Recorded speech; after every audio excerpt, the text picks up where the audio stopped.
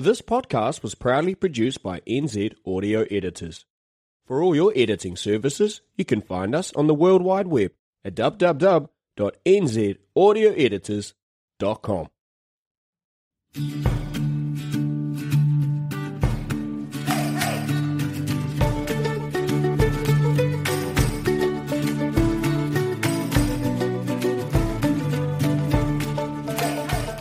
Ryan J. Melson and Greg Moll from One Plan for Retirement would like to welcome you to the NZ Guide to Financial Freedom.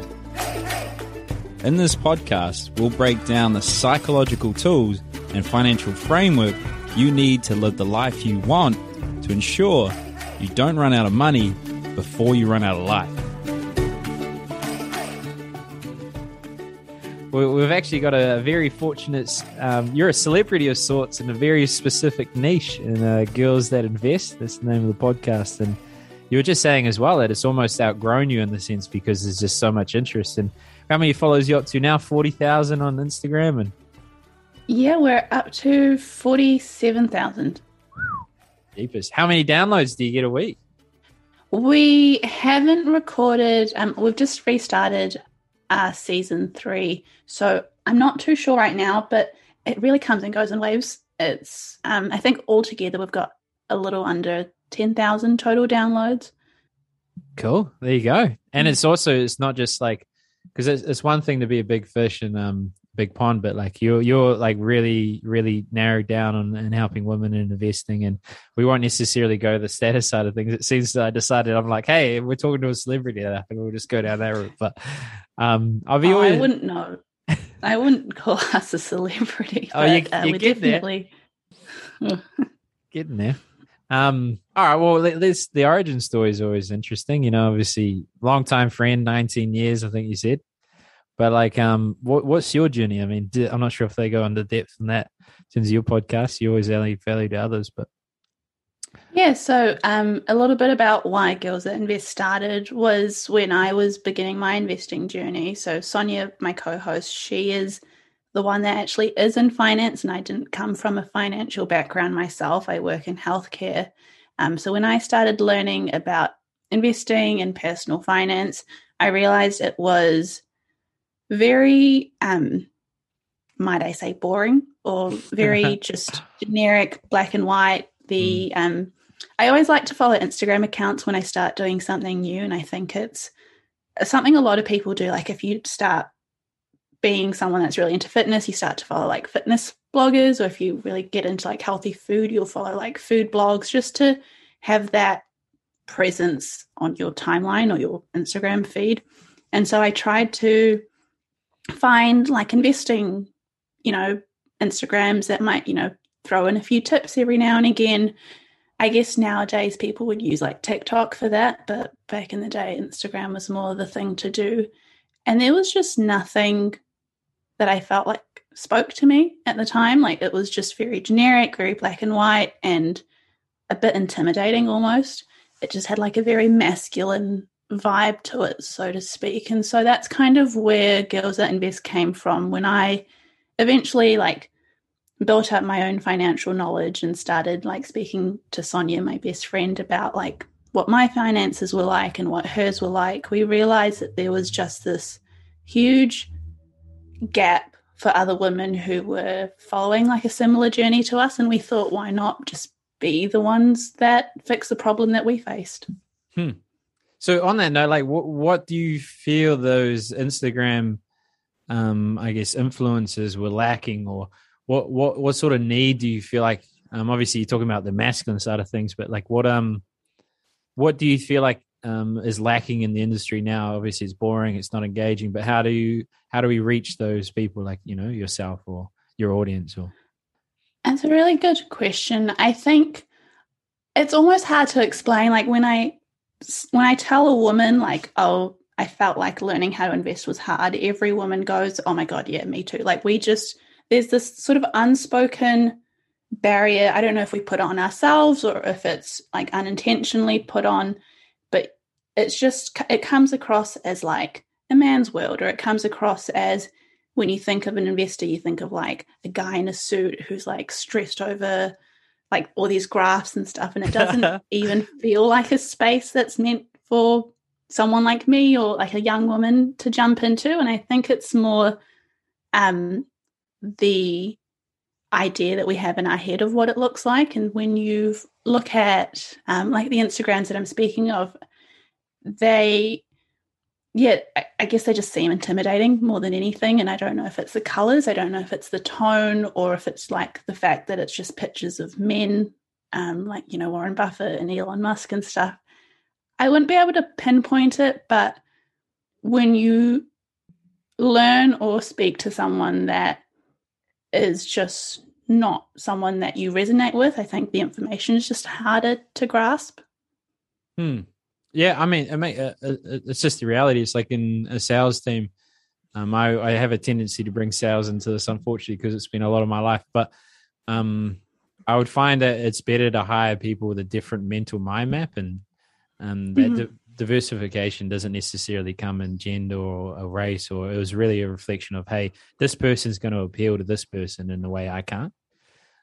So that's a good point. Like part of what I'm looking for the long term is to create an information company where financial advisors get the back end tools but represent themselves instead of having a whole lot of boardroom telling you what a subjective good content and bad content is. So then you'd have like a certain type of person appealing to different people, but the freedom to do it in the way that makes sense. But you went into the Girls That Invest, and I had to look at the camera, not the screen. So, I'm just going by your audio. So I'm hoping things are going well. You're not making faces, but all right, there was a smile. I promise. Okay, good. But I'd be interested in your personal journey as well. You know, obviously you talked about healthcare, so I'm not sure if you want to keep that separate or keep that out. But like, what was your journey when you started? Like, how did you find what was worthwhile in your life and that sort of thing? Yeah, so I, like a little bit of background about me, I came to New Zealand when I was 2 years old with my parents, and we came from India, and my parents essentially worked very hard to slowly build up to where they are now, which is a lot more comfortable than when they started. It's like a typical story of, we came to New Zealand with $200 in our pocket, which is what they always like to remind us of. And so I got to see what like a good work ethic was, and I got to see how to like live below my means and to not do things like use credit card or spend more than I can afford. So I guess I always had the privilege of growing up with really good money habits. And I always was surrounded with parents that taught me to just give things a go. And if you don't understand something, it doesn't mean you're dumb and it's not for you. You just have to find like a different way of learning about it. And I think that is essentially what helped me into like getting to where I am. So I ended up becoming an optometrist, and I've been working for almost 2 years now. And with the role that I'm in, I kind of knew that I was going to go from being like a broke uni student to someone who would have a little bit more money. And so before I left uni, that's where that financial literacy started to come in and just understand what I was doing before I started. Yeah, okay. Fair enough. Is there like a counter to that? So obviously you had the benefit of a family that's immigrated here. They respect the opportunity and they're working hard, and then you're also making the most of your money because they didn't have much to start with. Like, is there a counter to that where there's too much pressure and it's quite hard to like unravel that and enjoy life and have balance? Is there a sort of counter to that good value system? Yeah, I'm sure there is. I think there's like everything kind of comes in moderation, right? Or like in a balance. And I would say that I would be someone that finds it like hard to relax or hard to not try and be productive because you just grow up thinking like that's the best way to go about things. So yeah, if that's what you mean, then for sure. Yeah, because I find a lot of people, they sort of what they go through when they're younger sort of helps shape what they want to do in life. And then also the values and the things that you learn from parents. Either people try and not be like their parents in certain ways, or the values that they show them is like you become more and more like your father or mother than you thought until you sort of reflect on it. But oh yeah, I get that a lot. my mum's always telling me I'm very stingy like my father, which stingy. Okay, not the best of adjectives, but I mean, hey, no. when you're funding her retirement, I'm sure she'll be appreciative of that mindset. Mhm. So, what have you learned, I guess, along the way? Like, what is, you have a finger on the pulse with a lot of young women. What do you find that there's a deficit in terms of knowledge? So, one, the accessibility was an issue, but where do you think they don't necessarily have an understanding and have developed it subsequently? But where do you think the key pain points are with the young women in investing? I think the actual topics themselves aren't really that hard to grasp. It's the initial, even just thinking they're going to be able to grasp it, or the initial idea of, is this even for me? Should I even bother learning about this? And so that's why a lot of our focus on the Instagram has just been to break down the stigma that investing, like, I guess you and me know this, but if someone is completely new to this, they don't necessarily think that investing can be done for anyone. They kind of see it as something you do when you've already made it and you've already got like a nice house and a boat and you already have all the money that you need. And so a lot of people that we speak to, they just like, they don't even know where to begin. And when they start, it feels a bit overwhelming. So they kind of shut down. And for us, we've noticed the main pain point has been just making it seem like it's something that's even within reach. Yeah, okay. So it's really around accessibility and perception. Just in case you're wondering why I looked off to the side and shook my head, Fiona was just asking if she can vacuum. And I was like, no, probably not the best time to vacuum. Maybe not. Yeah, maybe not. So, okay. So I guess making it appear not so so challenging and making it relevant, because that is a frustration I had when I was studying. I was just like, oh, this is fucking dry. And like, it's unnecessary jargon. It's making it seem like this magical thing that advisors are doing, or investment brokers or whatever. I think it's just, boys club, really. They're just trying to like, hey, I'm special. I know these things and you don't. So yeah, I try to write a plain English book about it. It's not a work of art, did in 17 days, but it was just a similar motivation like yours. It's just like, well, this should be like, everyone should know this and their lives could be remarkably better if they apply it. So what would be, what's your top tips then, I guess? What have you found is quite useful in your life from investing and I guess lessons you've learned? I think one, just getting started, which sounds so simple and so cliche, but I remember the first time I even came across investing, I was in my first or second year in uni, and this one guy, he was telling me how he knew this friend that was investing, and his friend he was a medical student, so you can imagine he had like maybe $80,000-$90,000 student loan, and he was like, this guy's like investing, and he's paid off his student loan with all the money that he's invested in, but his dad like works in finances, so he probably helped him. And I just remember my thought was very self-limiting. It was like, well, my dad doesn't work in finance, therefore like I wouldn't be able to invest. It's not for me. As opposed to being more curious about it and being like, oh, okay, like, how did he get started? Is it something that I can do? Now that I think about it, I don't think he paid off his student loans with investing at such a young age, but just the idea of knocking it before I even tried it, I think that would be my first piece of advice or first step that I would recommend to someone. Just allow yourself to think it's for you, like allow yourself to think you can even do it. And that makes such a huge difference, because if you don't think you can do it, you're never going to be able to do it. I mean, it's a huge point. I mean, start small, start now is a good narrative in life. I try to apply, and I think it's been useful. There's all that trepidation and fear, but fear is basically novelty, so the uncertainty or unknown is what's fearful. So if you can incrementally work towards it, then it seems less fearful, like exposure therapy. The balance is, you don't need a father that has finance. You don't even need a financial advisor, but how do you differentiate between a good investment philosophy and a speculative investment philosophy? And I think a lot of people gravitate, like Sharesies and Hatch are remarkable products and well marketed. I worry about how people use it. It's like, okay, I can invest in these individual equities, or I'll go on these index funds, but can I handle the money going up and down by 50%? Like, how does someone educate themselves, or how have you sort of developed your knowledge?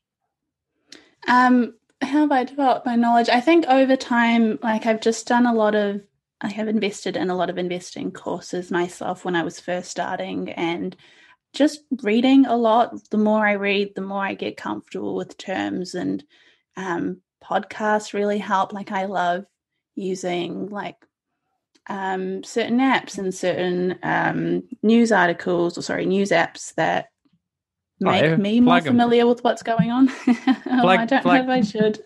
Why I'll not? see what it should be fine. So I love using, let me just pull them up. I love using CNBC. I always confuse it with CBNC. I have to be careful about what I'm saying. And sometimes, like the Wall Street Journal, I also love Reuters, which is not a financial media platform. It's more for like world news. But if you understand what's going on in the world, that also helps.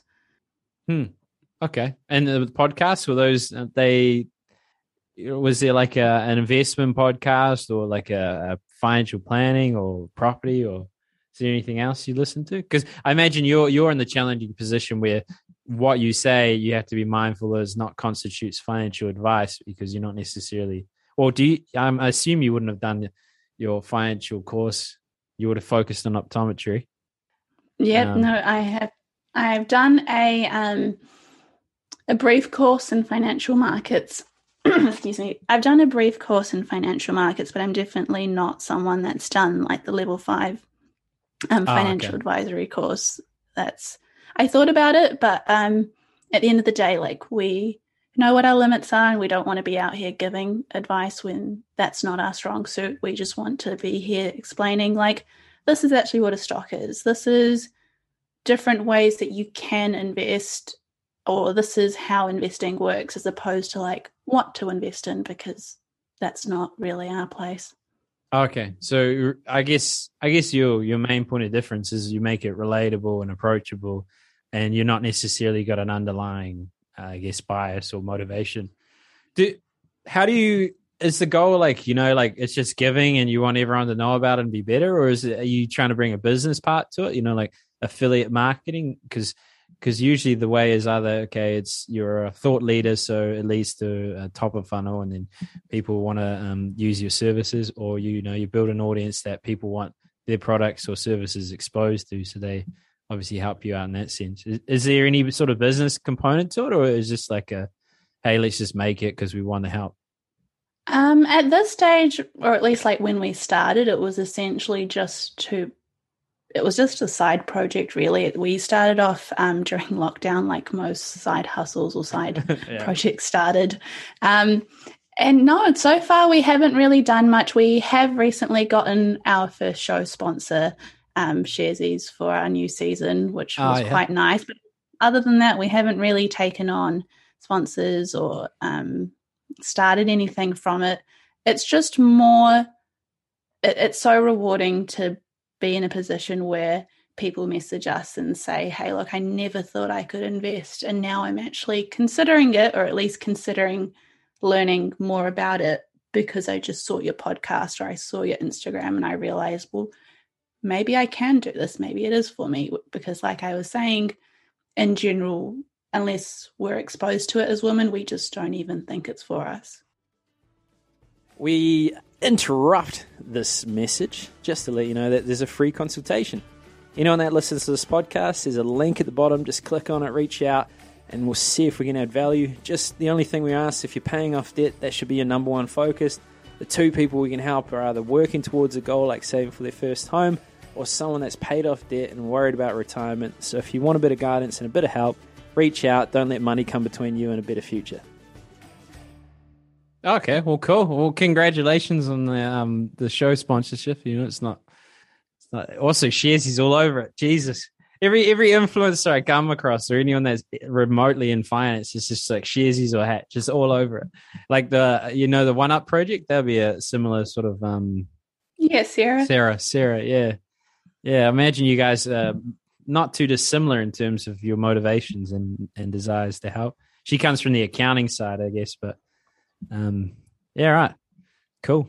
Well, lights are turning off too. It's all happening. That's what happens when you do a remote interview after work. Yeah. Appreciate you taking out the time to do this. I know it's not exactly work hours. It's not quite going to plan, but the you are. My whole focus is anyone that's trying to make a net gain for the world and is also authentic about it.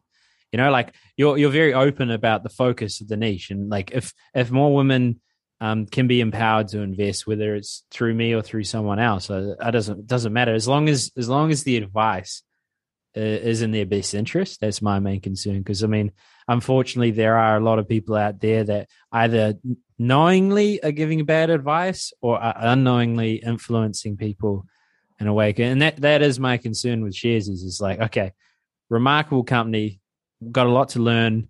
Also, in terms of our side of things, you know, like a lot of people, it's financial advisors are inaccessible. Like we can't service all of them, so you got to be a bit more selective on who comes through. So we need things like Sharesies or like a National Capital. They're like a digital advice process where it helps people get a bit more clarity. But my concern is like that the way people use those products, and you know they've got Tesla and they've got Microsoft, and they might have all this research and they use this buy and hold mindset, but like, you know, it can go to zero.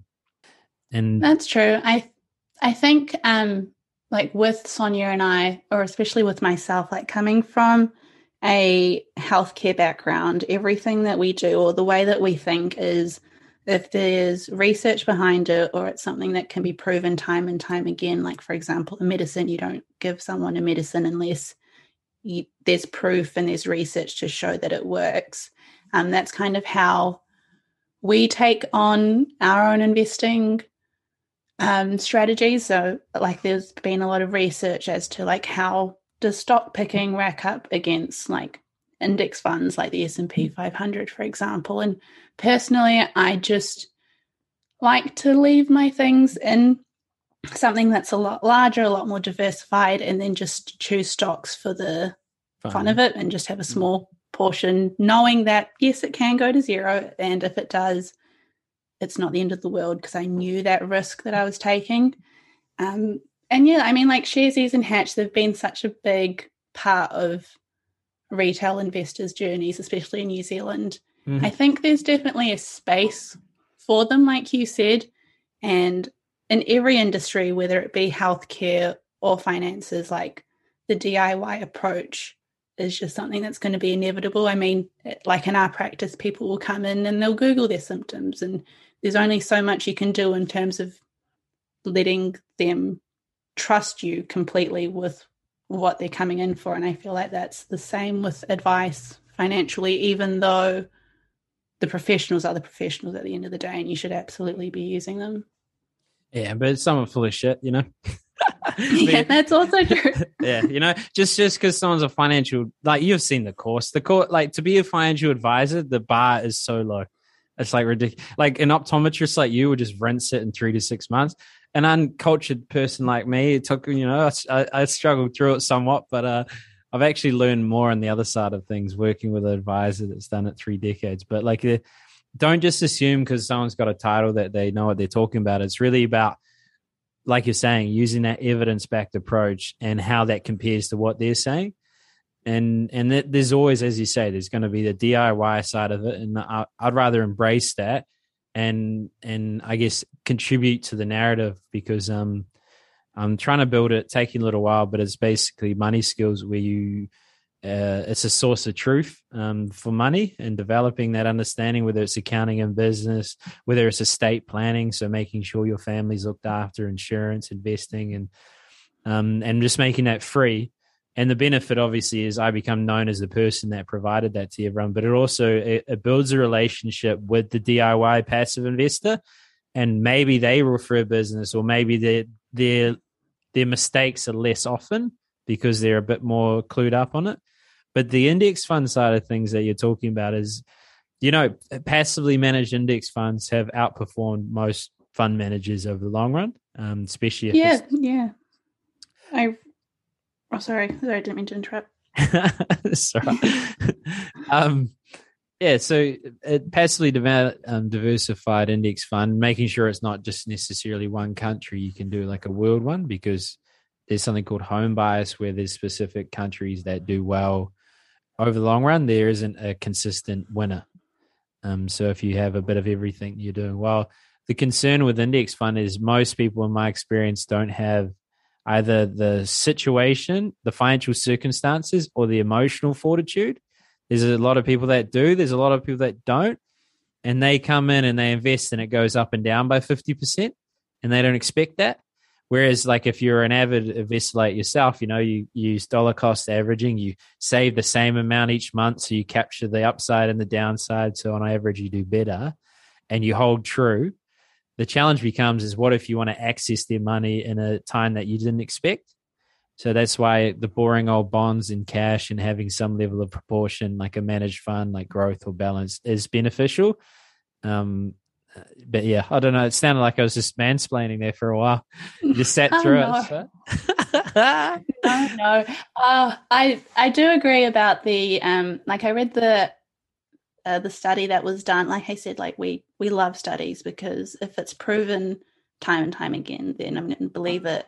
I think it was like 2 to 8% of managed funds, or fund managers, in the US actually outperformed the index over like a 15-year period. In the short period, like 5 to 10 years, the fund managers would sometimes do better. But when I read that, I was like, oh, look, that's their job. Like, this is someone that has gone to university to pick stocks, and if they can't do it consistently, I am not in the position to be trusting myself to do that consistently. Like, that's who I'm fighting against.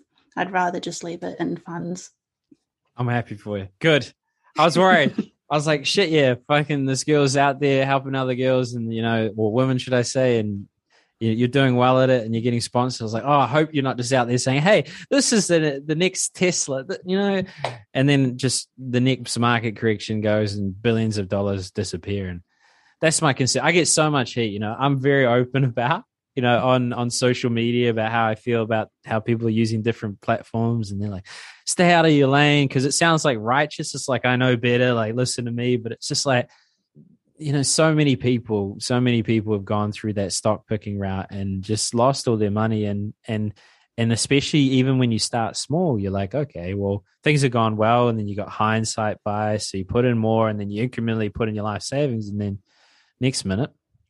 But anyways, there you go. Sorry. Yeah, I completely agree. And I think, like, with our podcast, we really emphasize, one, knowing your risk tolerance before you begin. Like, if you are someone that doesn't like the idea of things moving up and down, then yeah, bonds are probably, or term deposits are probably a better choice for you. Whereas, like, if you think that you can handle it, and you don't mind so much up and down, then yeah, like index funds. Or if you're really really okay with a lot of up and down, then maybe individual stocks even. But yeah, I think knowing what you can handle before you jump into it would be a good way to go about it. Do you guys ever expand outside the investing realm and like good concepts in terms of like holistic? Because I find at least a lot of our competitors, they focus on product and investment advice, where there's actually a more important piece, and it also protects against the future of the business, where everything's commoditizable and you can digitize it. So it's like at some point, people are going to be able to do a lot of it themselves, and the fees are going down for fund managers. The fees for investment advisors are going down. So if you're not expanding in terms of the holistic side of things and the bigger picture, then you have a shelf life. Do you go outside of the investment side of things, or what are some concepts that you use in your podcast? Investing is definitely the biggest one. But we like to just talk about money in general and money mindset. And like a lot of people that we've seen and we've spoken to, they just grow up thinking like, I'm just bad with money and that's just the way it is. And there's no level of, well, wait a minute, why am I bad with money? Let's like backtrack and understand where this has come from, what happened in my life that made me think like this, and what can I do to change it? And we get a lot of that. In all honesty, there's also a lot of subliminal messaging that women have received. I don't want to come across too like feministy, but it is what it is. Go for it. I am absolutely a feminist, so I might as well own it. There was a study done that found something crazy like 70% of all money articles that were spoken towards women or sort of like were made for women were things like how to save your money, how to take $10 off your groceries a week, like how this one woman managed to like coupon her way through life.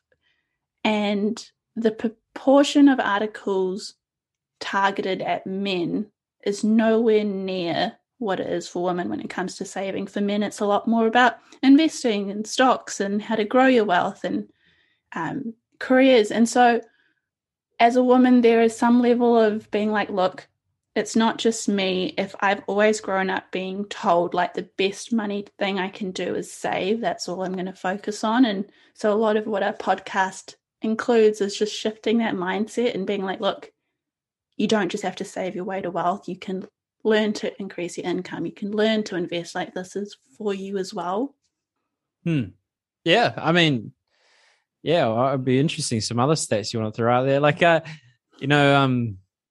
would say I'm a politically incorrect feminist. I'm like, hey, let's all have equal opportunity. Also, hey, I'm going to be inappropriate, challenge your viewpoint and yada, yada, yada. So, because I do worry about group identity, like I care about the individual. I have certain patterns where I, recognize in others where I'm like, okay, this person reminds me of this. And then I'd have to be cognitive of not treating them differently because of that. So I'll be curious to sort of, I guess, challenge my own mindset. If you have got any other stats, that hit through or like unique insights that like a large portion of the people listening to this podcast are men. So here's your forum. Anything enlighten us? Oh, no pressure. I think, as you can tell, I love stats. I love numbers. I love statistics. There was one more thing, and I guess this is more for women, but there was this, you might have heard of Ellevest, which is like a US-based fund targeting women. I think it's one of the first funds for women themselves. And they came out with a lot of data, and it showed that like 7 out of 8 women, when that time comes when they're a lot older and like their husbands pass away and they have to look at the finances, 7 out of 8 of them are actually disappointed or surprised because they realize that their husbands didn't manage it in the way that they had thought, and they've spent their whole lives thinking, you know what, he's the man, he knows what he's doing, I'm just going to stay out of it.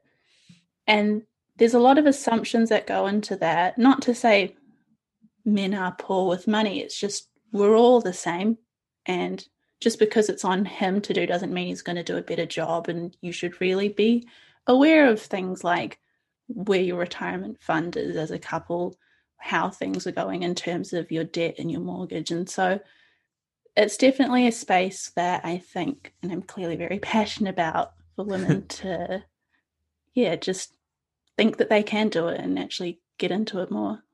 Yeah, this is good.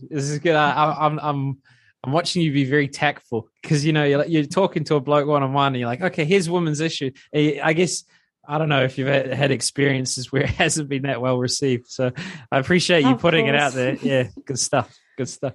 Well, funnily enough, on that note, I was actually just talking to a widow of late, and the exact scenario happened where the Australian super was mismanaged and then they didn't have it.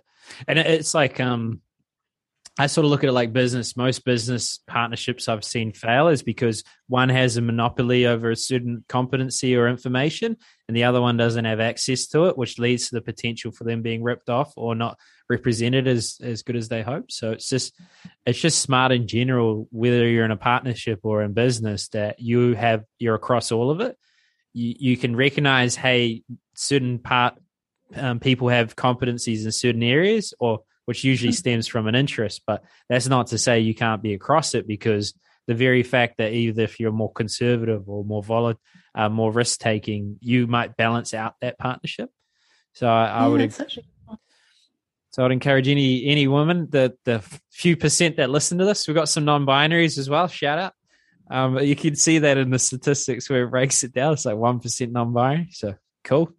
Have you got any other stats, or I guess triggering statements, or like statements that will, challenge the narrative? Because I'm happy to think a different way, or maybe there's something I might not be exposed to or think about. Yeah. No, I think I've challenged enough things tonight for one episode. Smart, yeah. It'll go viral. The challenges as well. The video is clunking out a few times, so it might just be controversial audio, but we'll see what we can pull out of it.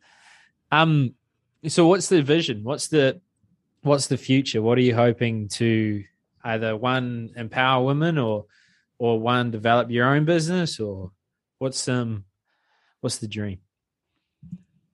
That's a good question. I think I don't really have an answer in terms of like where Girls That Invest is going forward, but just continuing to do what we're doing right now, which is just putting it out there that investing is for everyone, regardless of like who you are or where you've come from. And yeah, just continuing to push that narrative as much as we can. Like, really, if I had to put like a goal to it, I would just love to see the statistics of how many women invest increase, because right now it's poor, and you've already got women not making enough money, and if we're not investing it, then that discrepancy is just going to keep growing.